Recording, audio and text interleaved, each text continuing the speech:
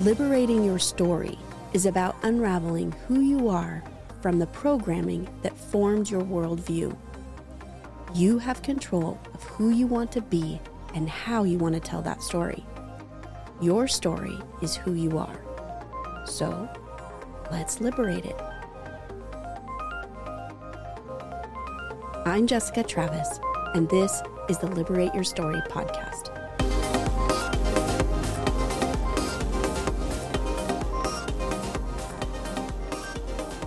You see a story on TV or through your social media feed about someone who did something or didn't do something that makes you say to yourself, or if you're like me, you say it out loud, "What were you thinking? How did they think that was okay? Where did the common sense go?" It's those experiences with other humans that leave us wondering if we are from different planets. It really messes with our sense of the world and how we can even survive living on the same planet together. I started to take my question, "What were you thinking?" more seriously. Was this about education differences? Was it cultural, like which part of the United States you grew up in? I mean, West Coast and East Coast can have a very different experience in life. Was it about their family life or the religion they were a part of or not a part of? Was it about economics? This search for understanding why we could seemingly be in the same circumstances with someone else and yet produce very different outcomes was a new journey of exploration for me. First, I had to look inward before I could look outward. What made me do the things I did? I've talked in previous episodes about how our belief systems are so deeply a part of us that they function without us having to make the conscious decision to act on them. What we believe acts as a filter for our model of the world. We can't act contrary to what we believe. It's impossible. If they seem to be in conflict with our actions and our beliefs, then what we call beliefs are likely only professions of belief. We will always operate from our actual beliefs. When we are self-aware, we can take that moment of conflict as an opportunity to recognize that I may need to dive deeper into my filter of beliefs if I'm wanting a different outcome in my life. Like beliefs, we have another filter that is incredibly powerful. And this filter was the answer to my curiosity question, what were they thinking? It's values. I think values have been misunderstood, and especially by me.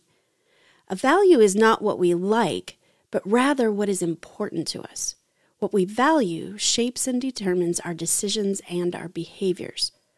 Our values are not just individual, they are social and communal. I have come to find values incredibly intriguing and fascinating. Our values will lead us to do great things in the world, and they can keep us very stuck. Like I said, they are powerful. When our values are misaligned with our actions and goals, we will find that stuck feeling. Maybe procrastination or frustration, blocks in our work or personal life, or simply that we aren't getting the outcomes we are looking for.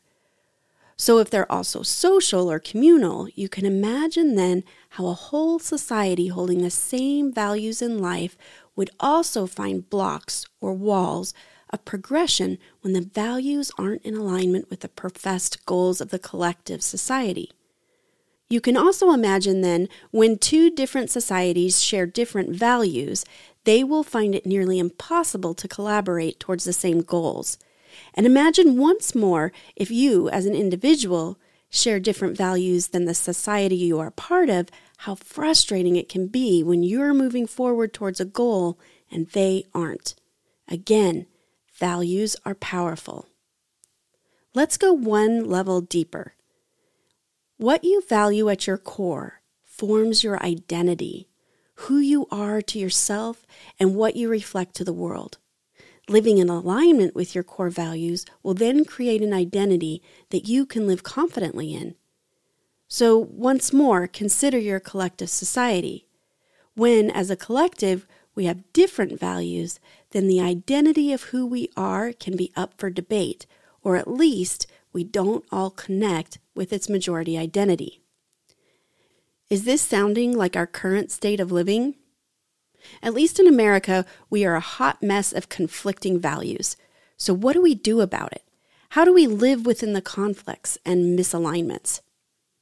On an individual level, we will want to intentionally discover what our values are and the meaning of those values. This is by far my favorite part of the work I do with my clients because it's beautifully liberating. It will allow a person to live in the flow of their identity instead of within the frustration and blocks they are used to. They can make decisions and choices about jobs, relationships, and dreams with ease. Those decisions simply become an overflow of who they are. It begins to happen without them needing pivotal sit-down moments with their pros and cons list. They just get to move forward. Ease and flow. It also allows their relationships to simplify. When you know what you value, you will also begin knowing what you need. For example, if I have a core value of safety, but my partner has a core value of adventure, then what I might need from the relationship is a surety that the adventurous decisions and activities my partner wants me to join them on will have a safety net. I can get to adventurous, but I will need assurances of safety along the way. Without understanding my core values, I would likely just keep saying, no, I won't go there or do that. And I would miss out on something exciting, stretching, and even bonding. Understanding our values and how we can operate from them can shift our opportunity for success to monumental levels. And I didn't even use money as an example here.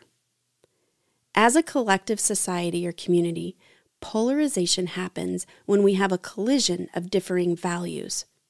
So, on an individual level, it's a conflict or frustration within decision-making. And in a community, it's polarization or taking sides. We just can't see how someone gets there. What were they thinking?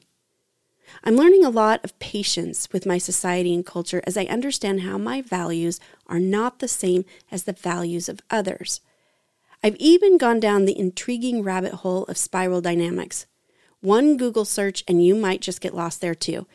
But as I learn from the psychology and sociology communities, we are born into a value system. This forms how we see the world, but it doesn't mean we have to stay there.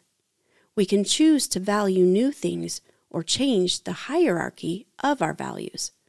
This will come with self-awareness and choice. The reward is that I understand myself better and how I sit within my community's value systems. Let me also note here that values are not right or wrong. They are simply different. I may do a future episode on spiral dynamics just so we can see better the impact our values have as a collective. In the meantime, the grace I offer myself and those that provoke that question, what were they thinking, is that we are allowed to see the world differently and interact in it differently. I'm no longer holding someone to expectations that are outside of their value systems, at least I hope. I'm simply recognizing that we see life differently and act accordingly. For me, I choose to keep challenging my values so that I am able to operate at my fullest and highest potential, and so that I can remain in flow with my beliefs and behaviors. In terms of liberation, having a different set of values than our closest community, family, or religion can create a feeling of isolation or even shame. I would love to release you from that right now. It's okay. It's actually good to outgrow the values of your younger years and experiences.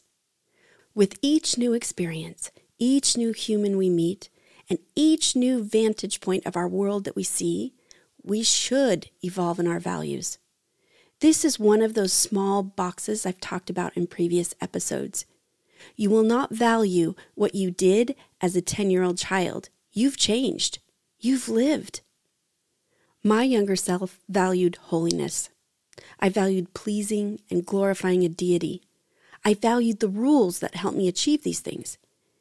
If you would have marked me on the values level in spiral dynamics, I would have been at a level 4, rules and hierarchy. But then my community grew to encompass the queer community. and this created a conflict between my values. The rules I valued said that it wasn't going to be okay. It wasn't safe to color outside the lines. Shifting my values to be inclusive of all the people I met meant that I would struggle with the rules and hierarchy. I had a choice. I could choose to shift my values to be in more alignment with my changing beliefs, or I could remain in a perceived space of safety with my rules. Fortunately, I chose to shift.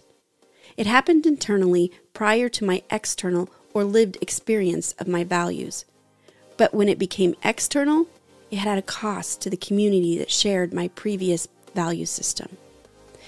I both gained and lost relationships. I don't regret any part of this, but I reflect on this with you because I want you to see that values become both individual and collective. It's beautiful and challenging, but it's incredibly liberating when you are free to move in flow with your beliefs and your values. No more internal conflict. Liberate your values, and you liberate your story.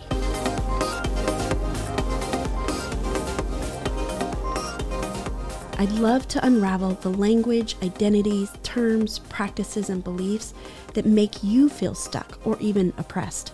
So call or text me, 608-55-STORY. I want to hear from you.